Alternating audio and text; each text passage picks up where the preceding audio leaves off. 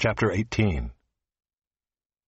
After this, Paul left Athens and went to Corinth, and he found a Jew named Aquila, a native of Pontus, recently come from Italy with his wife Priscilla, because Claudius had commanded all the Jews to leave Rome.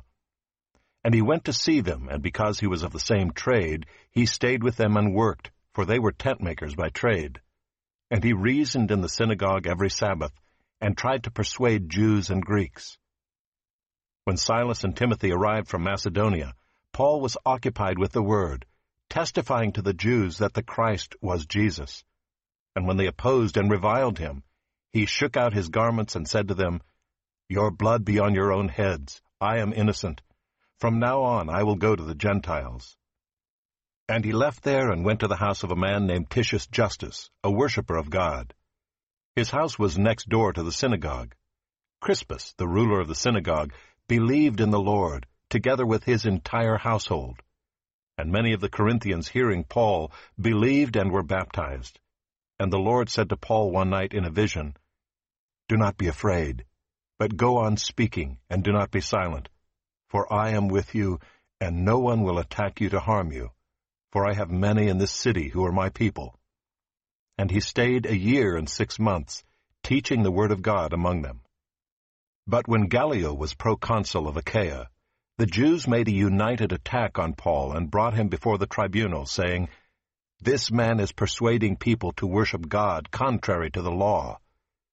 But when Paul was about to open his mouth, Gallio said to the Jews, "If it were a matter of wrongdoing or vicious crime, O Jews, I would have reason to accept your complaint.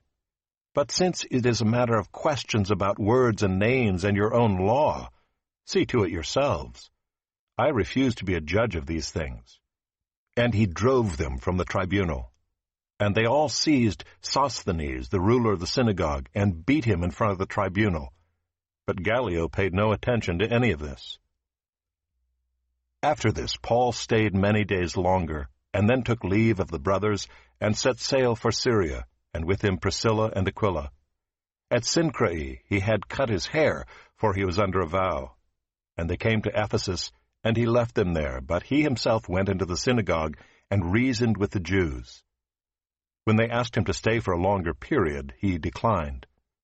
But on taking leave of them, he said, "I will return to you if God wills." And he set sail from Ephesus.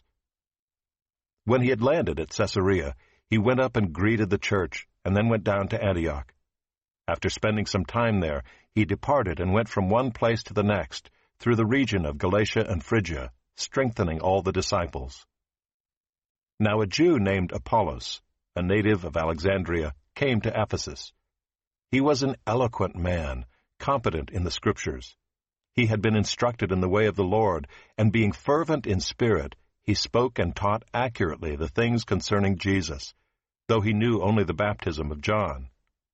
He began to speak boldly in the synagogue, but when Priscilla and Aquila heard him, they took him aside and explained to him the way of God more accurately. And when he wished to cross to Achaia, the brothers encouraged him and wrote to the disciples to welcome him.